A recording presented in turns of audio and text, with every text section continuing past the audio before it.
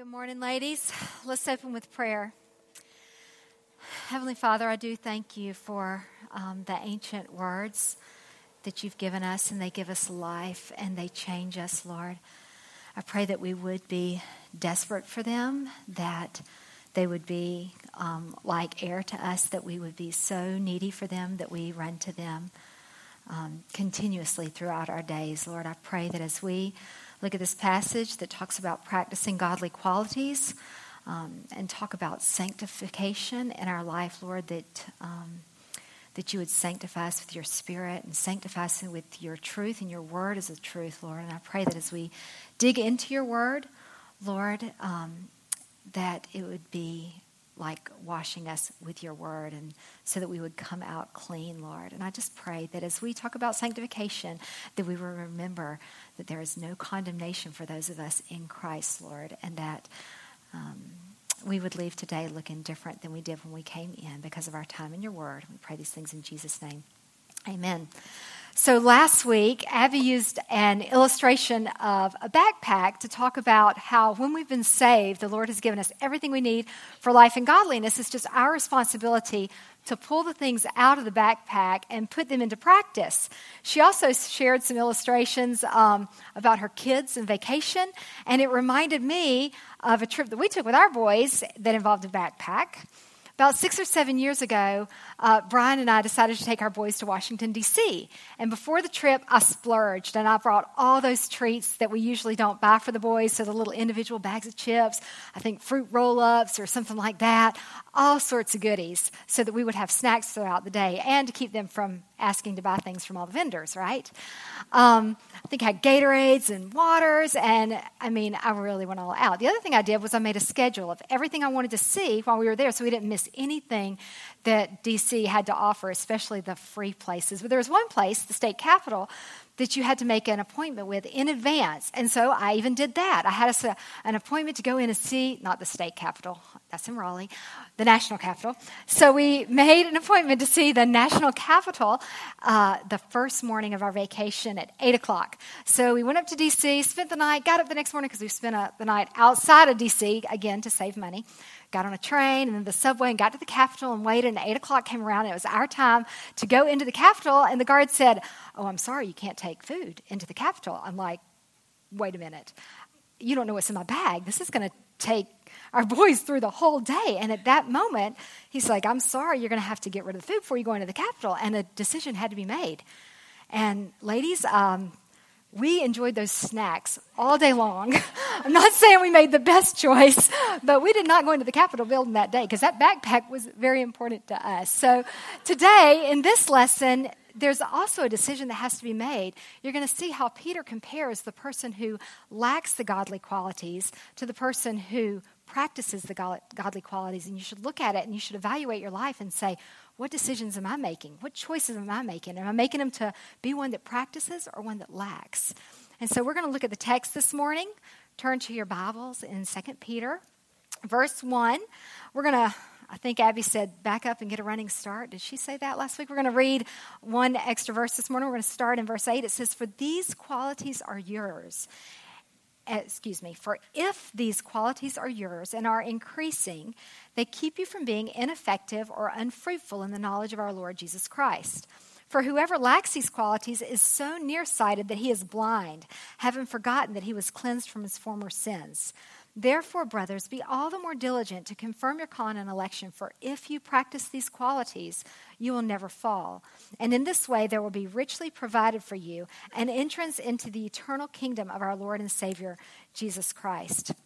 So in the Old Testament, before the Israelites were going into the promised land, Moses told them, when you go into the land, there's going to be one mountain. I want half of the elders to stand on one mountain, and I want you to shout down the blessings for those who follow the Lord. And then he said, half the other elders go up onto the other mountain, and you're going to shout down, "Cursed is the man who doesn't follow the Lord." And so the thing about these instructions was Moses wrote them down in Deuteronomy. And remember, he would die before he'd go into the promised land. And so he wouldn't know if they followed through on this, although they did. You can look at that in Joshua chapter 8. But it was important before he died for him to tell them, there is a choice that you're going to be faced with. Are you going to receive blessings because you're following God's commands? Or are you going to receive curses because you're choosing not to? And Joshua, likewise, before he passed away, he said, choose today whom you will serve. As for me and my house, we will serve the Lord. And that was in Joshua 25. And so too, Peter, before he dies, he is saying, you have decisions that you have to make. Are you going to lack qualities? Are you going to practice these qualities? And so we learned last week the importance of making every effort and growing in these godly qualities. It shows that you are connected to the vine. It shows that you are using Christ's strength and that his powerful energy is working in you. And when you do, you will be effective and fruitful. But this week, Peter is going to give us more insight about the blessings or the consequences of either practicing or lacking to practice those qualities. So first, we're going to look at those who lack godly qualities. And on your handout, you'll see there's 3 things. Verse 9 says, for whoever lacks these qualities, now to think about lacking something, that's to have these qualities absent in your life, or to be without these qualities, or to have a deficit of these qualities in your life. In other words, this verse is describing the believer that lives without virtue, the believer that lives without knowledge, the believer that lives without self-control and perseverance and godliness and brotherly affection and love. That's who he's describing as a believer that doesn't have these qualities. He says, a believer that lives like that is so nearsighted that he is blind, having forgotten that he was cleansed from his former sins. So right there in the text, you see the 3 things that characterize someone that does not have these godly qualities in their life. They're nearsighted, blind, and forgetful. So let's think about nearsightedness.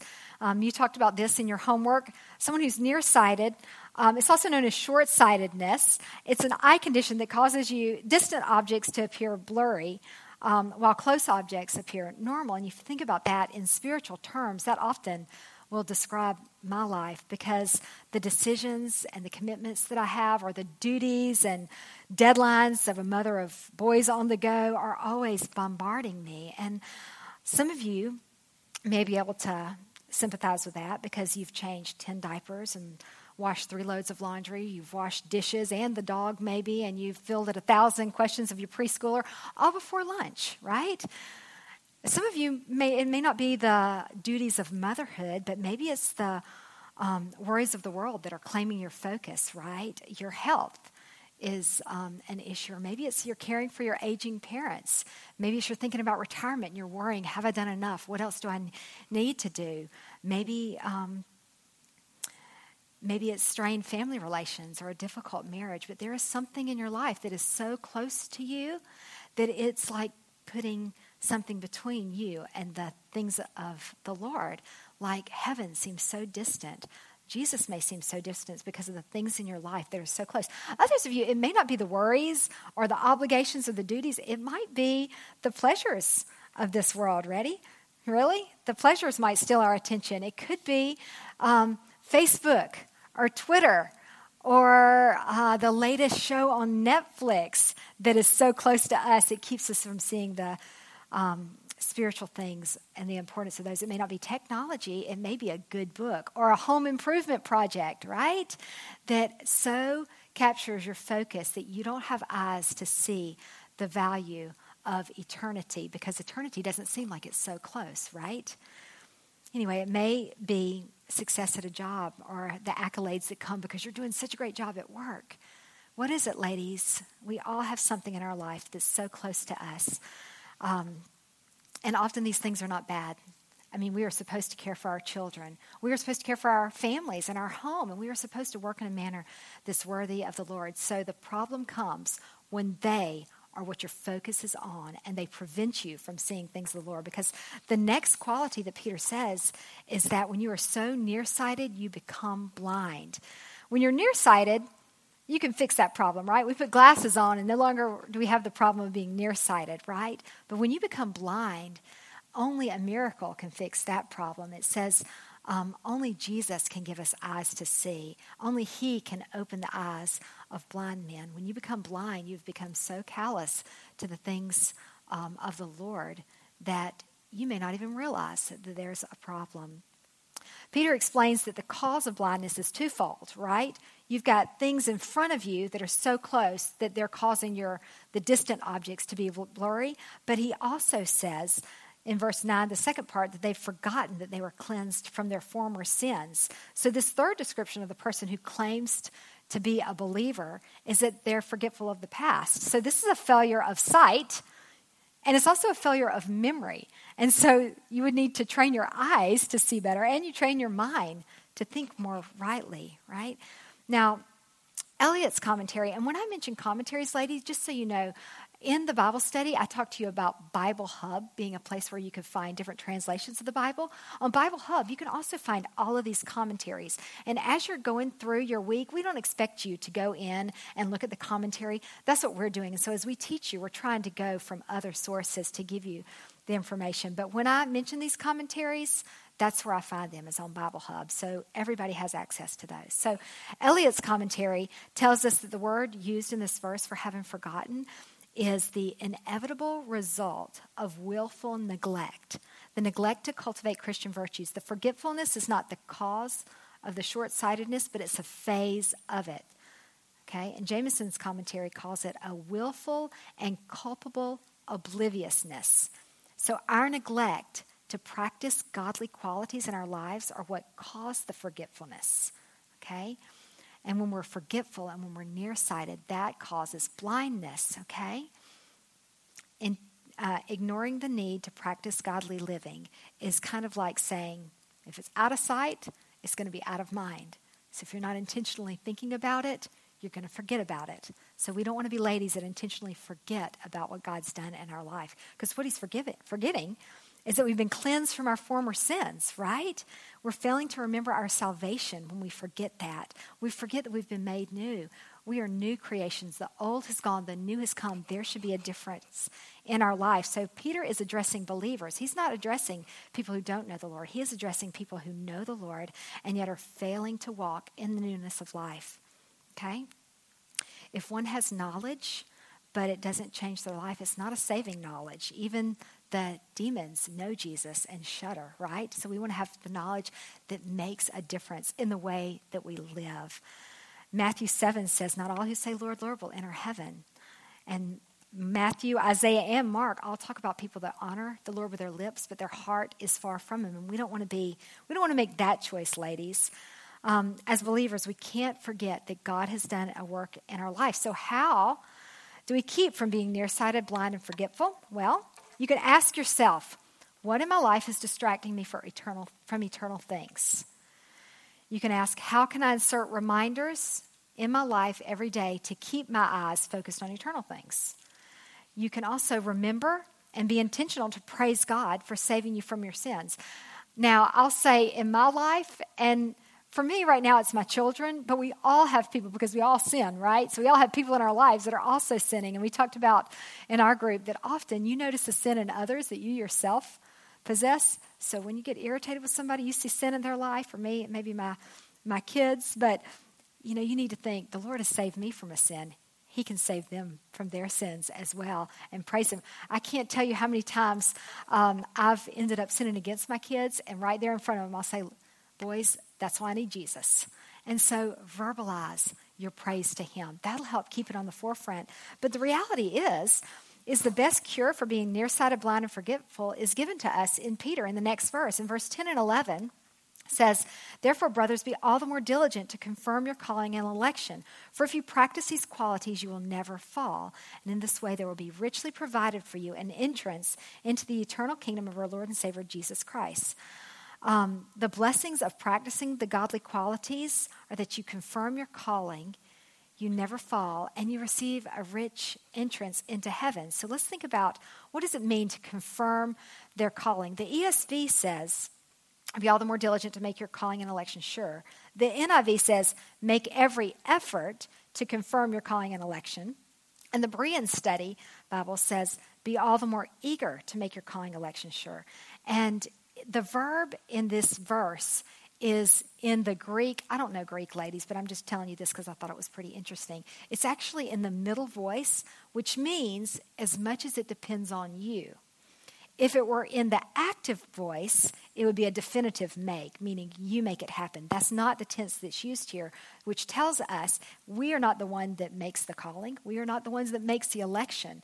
So what does it mean when you think about make your calling and election sure? Our calling and election are made and done as a result of God's decision and not our merit. Remember in our Bible, in our study this week, we looked at 2 Timothy 1 and 8, and it said it's God who has saved us and called us with a holy calling, not according to our works, but according to his purpose and grace. So when God says to be diligent, to make your calling and election sure, we don't have to do anything to be called. That's God's part. So the confirmation is for our own personal assurance, okay? When we see fruit in our life, it grows our confidence to know that the Lord is working in us. Brian says it this way, that the best assurance of salvation, it's not a past decision, it's current belief and a current practice of your faith.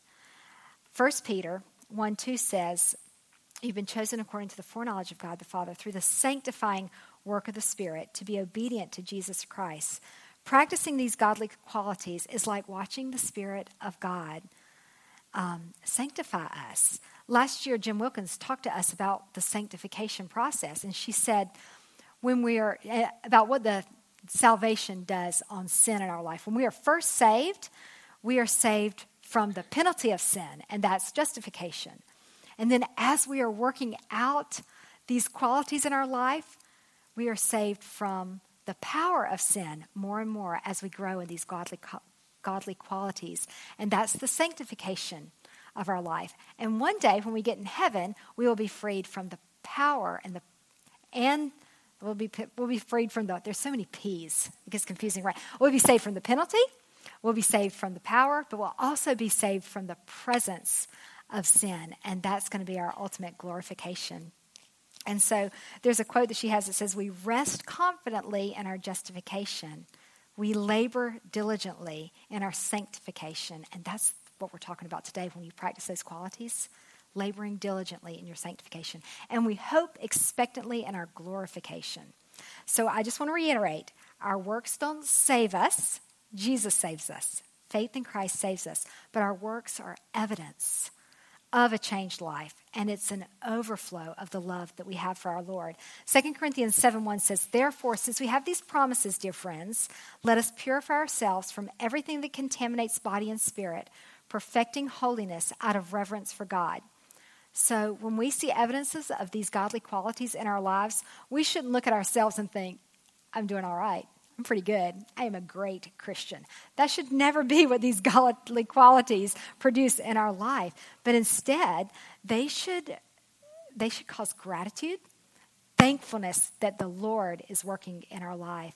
They should produce humility. But they also should produce a confidence, but not a confidence in ourselves, a confidence in the Lord's ability to change our life, right? So the next quality that you see in someone who practices, I guess the next evidence of a person who practices godly qualities is that they never fall. So we all know that means you'll never sin again, right? No. I think you guys can figure that out yourself. And verse 10 says, if you practice these qualities, you will never fall. The word is often translated stumble, but do you think it means it will never stumble either? No, because that same word is used several times in James and again in Romans. In James, it says that we stumble in many ways. But in Romans, this is how it uses that word. It says, did they stumble so as to fall beyond recovery? By no means. So this stumbling and falling that it's saying that we will not do is we will not stumble beyond recovery. We're not going to be ones that fall into the temptation of those false teachers that we're going to be talking about in the upcoming weeks. If you practice godly qualities, it means that he is going to be on the forefront of your mind. You're going to be thinking about him, and that is going to protect you against not only the blindness and the forgetfulness, but the false teachers and the stumbling blocks that they will put in your way, and you will not be one to fall beyond recovery. and ultimately fall away from the Lord. But instead, you get to the third characteristic. You're going to receive an entrance or welcome into Christ's eternal kingdom. Now, this verse in particular, I loved reading in different translations because in the ESV, it says there'll be richly provided for you an entrance. But the NIV says you will receive a rich welcome. And the Berean study says you will receive a lavish reception. How many of you would love a lavish reception? That sounds really nice to me. But the idea is the one that practices these qualities is one day going to get in heaven, and they're going to get a warm embrace and hear the words, "Well done, my good and faithful servant." Okay? Now, this verse speaks more to the type of entrance that you're going to receive in heaven. It does not speak about whether or not you're going to be allowed in heaven, okay? Because remember, in this passage, Peter is talking to believers, right? And so your works are not going to be what gets you into heaven. Again, that's Jesus. So even a believer that is living unfruitful and sadly ineffective life doesn't mean they're not going to be in heaven. But what kind of welcome will they receive? In 1 Corinthians 3, Paul talks about the believers being God's fellow workers, and he says that each man's work will be tested to see what sort of work each one has done. He talks about some receiving a reward, but others having their work burned up, and them being saved and escaping, but only through fire. This is not the lavish reception, rich, welcome, warm entrance that Peter talks about in heaven for believers that are practicing godly qualities. And ladies, I will tell you, over and over again, it talks about there are going to be rewards for work well done.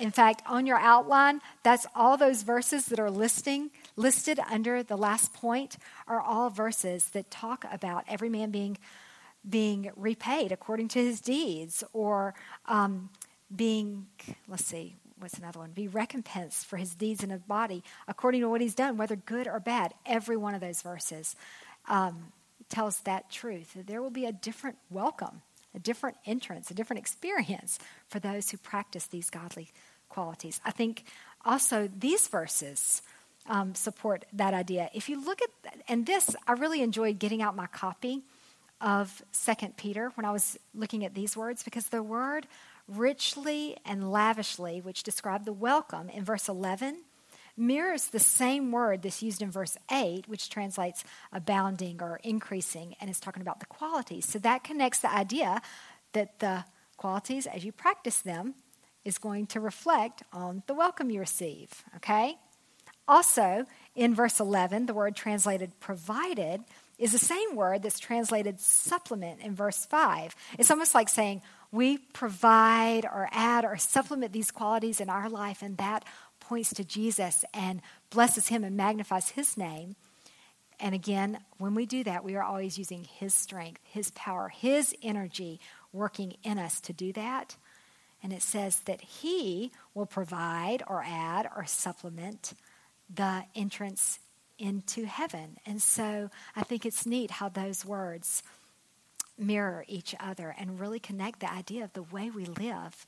One day, it will determine the type of entrance into heaven that we'll receive. Again, it's not whether or not you're saved, it's the reception that you'll receive.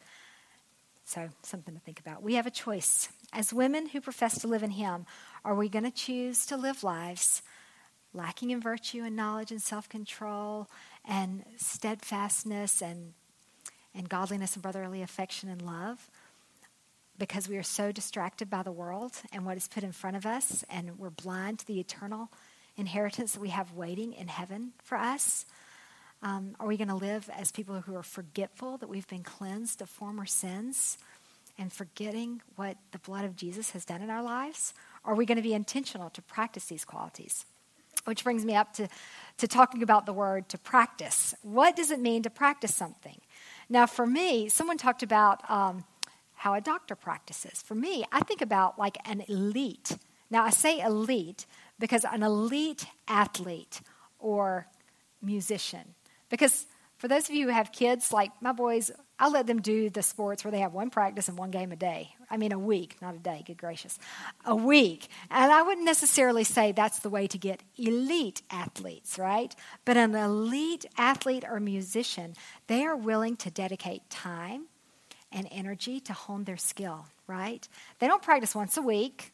Sometimes they don't even do it once a day. They go to 2-a-days sometimes. They get after it every day.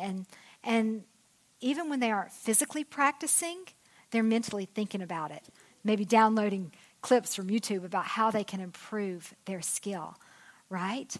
They invest significant money to have the resources that they need, the equipment that they need so that they can do their skill even to the next level, right? They're willing to sacrifice time doing other things in order to have time to focus on the thing that is so important to them. Often they get coaches or trainers that are going to push them beyond what they would do on their own so that they can continue to excel at that sport or at that instrument, right? Now, I would ask you, does this describe our pursuit of godly qualities? How much are we willing to invest our time, our energy, our resources? Are we actively seeking someone that's going to push us in our faith and sharpen us as iron sharpens iron? Are we satisfied not with being and again, the word elite, you might not want to think about being an elite Christian because that kind of sounds exclusive. However, to what level do you want to have the Lord refine your life? It's a question that is worth asking yourself. And the last point that I want to bring out is that the kingdom of our Lord and Savior, Jesus Christ, is eternal. It's going to last forever. And it's far going to exceed any worldly distraction that we have in front of us. It's far going to exceed any worldly pleasure that has gripped our sight. One day, the things, the trials, the pleasures of this earth are going to fade away, and we're going to be face to face with our Savior. So we don't want to let this world cloud our vision, right? Now, I want to go back to our story about DC. We did make the choice at that point to follow our sensual pleasures rather than maybe something else. Maybe that God was our stomach on that day. But it would have made a better illustration if I could say that we went through the day and we enjoyed everything that was in our backpack, and we used it to nourish us and give us strength. We were able to share with others all the treats that were in our bag and even made them have a better time in that day. And at the end of the day, we got to go into the Capitol building, our backpacks totally used up, to have all the important people at the Capitol saying, "Come on in, let me show you this place." And the reality is we can plan another trip to DC and it could work out like that, right? But we only have one chance at this life. We have one chance to get it right. So what choice are we going to make? Are we going to intentionally live as those who practice the godly qualities? Or are we going to look back at our life and find that they've been lacking and one day enter into heaven barely escaping, right, the fire? We want to be women that make every effort to practice these qualities so that one day as we enter heaven, the Savior's arms be wide, and he'll be waiting for us, and he'll warmly embrace us. We'll get a lavish reception, and we'll hear him say, "Well done, good and faithful servant." That's the ladies we want to be. So that's my challenge for you today. Let's pray. Heavenly Father, I pray that as we look through this passage, as we think about growing in these godly characters, we would remember that there is no condemnation for those of us who are in Christ. Lord, and we thank you for that. We thank you that your Spirit works in us to will and to act according to your good pleasure. And so you don't leave us alone to try to work out these qualities, Lord, but you are with us every step of the way. I pray that we would remember that we have these precious and very great promises. We have your Spirit in us. We have your Son as the model to follow. We have your word as a guide and a resource. Lord, you have not left us to do this on our own, and we are so grateful for that. Lord, we just thank you that you have promised us an eternal inheritance one day that is never going to perish, spoil, or fade. And so, Father, I pray that as we run this race with endurance, we would throw off the things that hinder us or entangle us, and that we would run the race with our eyes fixed on you, not being blinded by the world, but with our eyes focused on you, Lord, for your glory. In Jesus' name, amen.